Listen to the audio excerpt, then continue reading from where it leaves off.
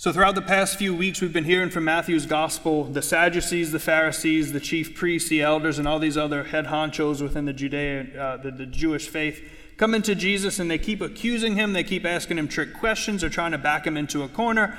And we get something actually a little bit different this Sunday, because they see all of these things going on, and they figured, let's ask him a question and not try to test him, but give him a test, if you will. Give him an exam. Because this scholar who knows the law, similar to our modern day lawyer, who knows the law and the commandments inside and out, all the hundreds of them in the Old Testament, they say, Jesus, teacher, rabbi, are you actually worthy of this? Are you fit? Do you have the knowledge to start teaching people about God? Which of the commandments, all hundreds of them, which one is the greatest one? They're just trying to figure out if Jesus knows what he's talking about, if he's just some random crazy man. And Jesus answered the question, and surprise, surprise, Jesus is right. He says, you shall love the Lord your God with all your heart, mind, and soul. Everything that you are, everything you hope to be, love the Lord in that, wholeheartedly. And if Jesus would have stopped there, they probably would have walked away going, okay, we got to think of something else to try to get him, because he got it right. But he does something that they weren't expecting, and he goes further. He says, that's the greatest commandment. And also, the second one goes like this too. Love your neighbor as you love yourself. That would have gone right over their heads. Because the Pharisees, one thing that they did understand and actually know is that love of God isn't just keeping this lovey-dovey mentality. It's not just keeping the sunshine and rainbows of living in the freedom of God and feeling his strength and his power and his grace and his joy and all these beautiful things. It's not just about the feeling of God's presence. It's not just doing the right stuff. They realize that love of God is actually keeping not just with the affection, but with the commandments. Love of God is upholding everything that he said to do and avoiding all the things he said not to do. And that's not because God is some dictator. He's not trying to control us like we're on a chessboard. He says, these are the commandments I'm giving to you because I want it to protect you from all of the things that will drag you away from me. That is what love of God actually is. See, the Pharisees knew that, so when Jesus answers the right question, love the Lord your God with all your heart, mind, and strength, they knew that it's also keeping the commandments. But then what is this love of neighbor thing? Well, you listen to the first reading, and the prophet is telling us what God said, do not harm your neighbor, or the word is the alien, the stranger, the person who's from a distant land, a different country, a different tribe, maybe a totally different religion. Don't harm them. Don't attack them. Because when they call out to me, I'm going to hear them and I'm going to come after you. These are my people as well. Love your neighbor, basically what he's saying from day one in the Old Testament. And so Jesus is teaching this, yes, the first commandment is the greatest, this first and primary commandment. Love the Lord your God with everything that you are. That's the great Shema in Judaism. The Jews know that backwards and forwards. That's why it's no shock that Jesus knows it, but he goes on to say also, love your neighbor as you love yourself. Well, what does that mean? It's not just be nice to them, be kind to them, give them some clothes or some food or something when they ask you for it. I hope that we would love ourselves enough to give ourselves what we need. Okay, so if I'm going to give myself what I need, then I'm going to give my neighbor what they need as well. Love your neighbor as you love yourself. But what about the other side of it, the hard part of love, the tough love, if you will? If I love myself enough to challenge myself to do better, to be better, to live in a better way, why would I not want that for my fellow man, my brother, my sister in Christ? Why would I not want to challenge them? Hey, that thing that you're doing, that's not good. Stop it. I do that to myself constantly. Why are you the way that you are? Why do you do these things?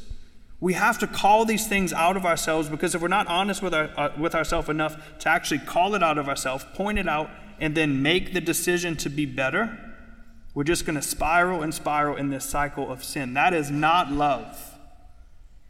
But what that also means is that calling somebody out on their sin is not hateful. It's not intolerant. The world and the culture will tell us that, and that's nonsense. When you do it in actual charity and actual love, and not, hey, you're going to go to hell if you keep doing that, and then laugh about it. But to say, hey, I love you as a brother, as a sister in Christ, and I know that the Lord loves you infinitely more, and this is what he says, and I want to challenge you to do this. And I hope that you would do the same for me. That's what love is, loving your neighbor as you love yourself, giving yourself what you need and what calls you to virtue and holiness. Because true love finds its fulfillment in suffering. True love finds its fulfillment in sacrifice. That is what Jesus teaches us on the cross. As he lays there, he's nailed to the cross, naked and bleeding out, suffering for our sake. It wasn't because he had to, but because he chose to. I love what the Stations of the Cross, when the station says Jesus takes his cross. Not the soldiers threw the cross at Jesus. Not they slapped him and said, pick it up. They probably did. But Jesus took his cross. Jesus embraced it, knowing that it would lead to suffering, knowing that it would hurt, but he did it out of love. He chose to do that because he chose to do the Father's will. He kept the commandments. And you can practice these things in small, silly, mundane, everyday occasions. I told the story last Mass of a little 4-year-old at one of my previous assignments who came up after Mass and said, Father, I'm having my birthday party later this week. Can you come? I'm like, okay, let me check the schedule. By some miracle, I didn't have something at that point. I said, I'll be there. It was on a Sunday after the midday Mass. And then a couple days later, she goes away all happy. A couple days later, I get to the office and there's an invitation in the mail. So I go to my office, I open it, and immediately regretted my entire decision to tell her yes, because glitter went everywhere from this stupid invitation. And I hate that because, number one, glitter is straight from Satan. And number two, it was hot pink and it smelled like flowers. And it said, you're invited to a pretty pink princess party. I'm like, Jesus, why? But I made a commitment. That's a silly, everyday occasion. But I made a commitment and I showed up. I was miserable for 2 solid hours until I got the birthday cake. But it made her day. It was beautiful. I suffered through it. It's not real suffering. But when we say we're going to do something, finish what you started. Commit to it. Don't step back and say, this is too hard. I'm uncomfortable. I don't want to do this anymore. People are looking at me funny. Finish what you started and actually keep the commandments. That means commit yourself to something. Do it wholeheartedly, loving the Lord your God with all of your heart, mind, and strength, every ounce of who you are. Finish what you have started. Commit yourself to it and don't back down. That is what actual, authentic love looks like. And in that love, brothers and sisters, is how we find who we are.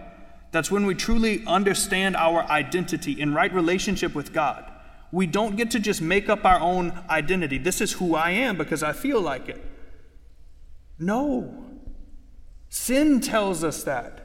But the Lord says, I love you, and I didn't make a mistake when I created you this particular way. Don't tell yourself something else. I love you. Receive that love and see who you are, and then love yourself. And then, okay, now that you love yourself, now love your neighbor in that same way. We cannot come to know ourselves unless we finish what we started, and that only happens at our death. But committing ourselves to reading the scriptures, living a good sacramental life, drawing near to the Lord in every aspect of what that means as a disciple, as a Christian, as a Catholic. We have everything that we need set before us in many different ways, literally the altar, literally the Eucharist himself. But we have everything necessary to love the Lord in every aspect of what that word means, fully, wholeheartedly, unashamedly, to know who I am and to have the freedom to simply receive the love of God, to love him in return, and to continue to draw near to his most sacred heart. That is what it means to love the Lord and to love our neighbor. We don't just get to say, I love God, and then not live our lives accordingly. We don't just get to say, I've done all the things I'm supposed to do and I've avoided the things I'm not supposed to do, so that makes me holy. That makes me a good person. No, that makes you a Pharisee. Congrats, it's a first step in the right direction. But the love has to transform us. The love has to reveal the truth to us. And not a single person in this church tonight is alone in that journey. The church exists for you, and you have a place here. We exist for you. Do not suffer alone. Don't feel that you have been abandoned or overlooked by the Lord. Don't feel that the church ostracizes you. You are not alone. In that truth and in that freedom and in that love of the Lord, that's where you find yourself and that's where you find him. waiting for you with arms wide open, open wide to receive you, to embrace you, and to say, well done, good and faithful servant. I know that you love me with every ounce of your being, because I know that you love yourself, because I've revealed to you. You've allowed me to reveal to you who you are, and because you love yourself, you love your neighbor. Love has to be at the base of everything that we do as the church. May we always draw near to the Lord, not being afraid to ask the hard questions, to pray when it's difficult, to love when it hurts. Because brothers and sisters, that's where we find ourselves. That's where we find true love. To love the Lord our God with all of our mind, all of our heart, all of our soul, and all of our strength, with every fiber of who we are.